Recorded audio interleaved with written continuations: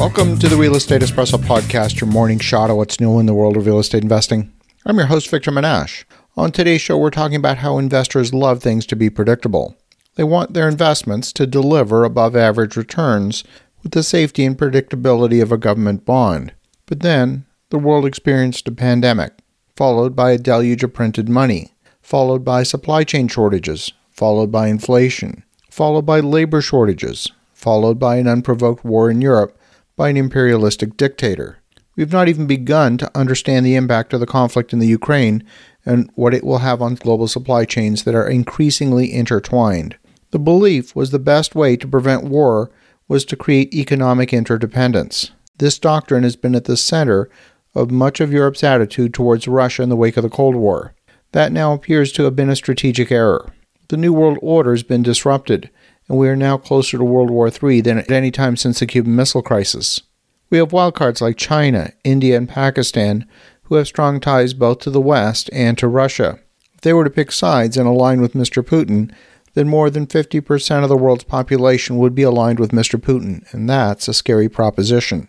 The prospect of war with Russia is now very real, more than at any time I can remember. I'm struggling to focus exclusively on real estate in today's show when tectonic shifts are happening that are shaking the world order to its very core. The world has been upended in the last week, and there's a new world order emerging as countries signal their allegiance to Mr. Putin or to the West. Germany had been taking a moderate role because they are highly dependent on Russia for 38% of their energy. They get between 30 to 40% of their crude oil from Russia, and about 50% of their gas supplies from Russia. In the short term, Germany is highly dependent on Russian natural gas.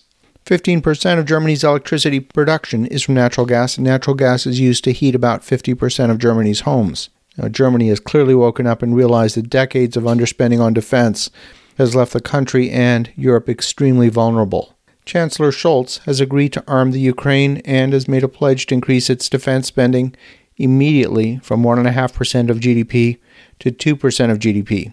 Back in 1989, Germany had 5,000 battle tanks, and today they have only 300.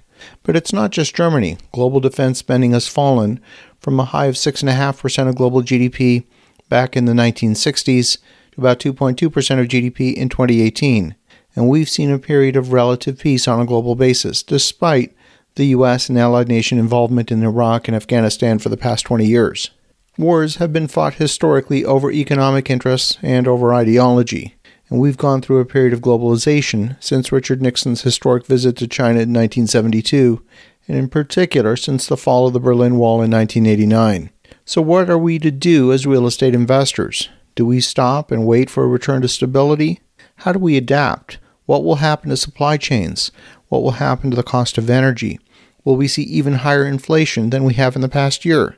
Well, the answer to all of these questions might be difficult to determine at this very moment. The pandemic has shown us the fragile nature of global supply chains. Many companies have resorted to local and more expensive supply chains in response.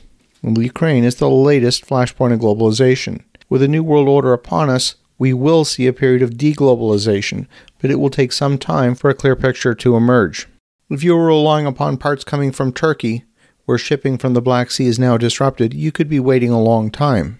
But chances are, you were buying a finished product from Italy and you had no idea that the Italian product was using parts coming from Turkey.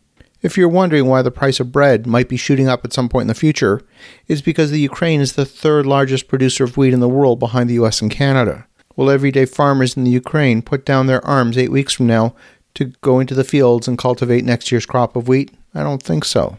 Will suppliers of raw materials to Asia now divert supply to Europe as their regional supply chains are disrupted? Russia represents about 10% of the global supply of oil and natural gas. As nations decide to purchase elsewhere, what will that mean for the price of oil? There's a desire from Western nations not to reward the Putin regime by purchasing oil.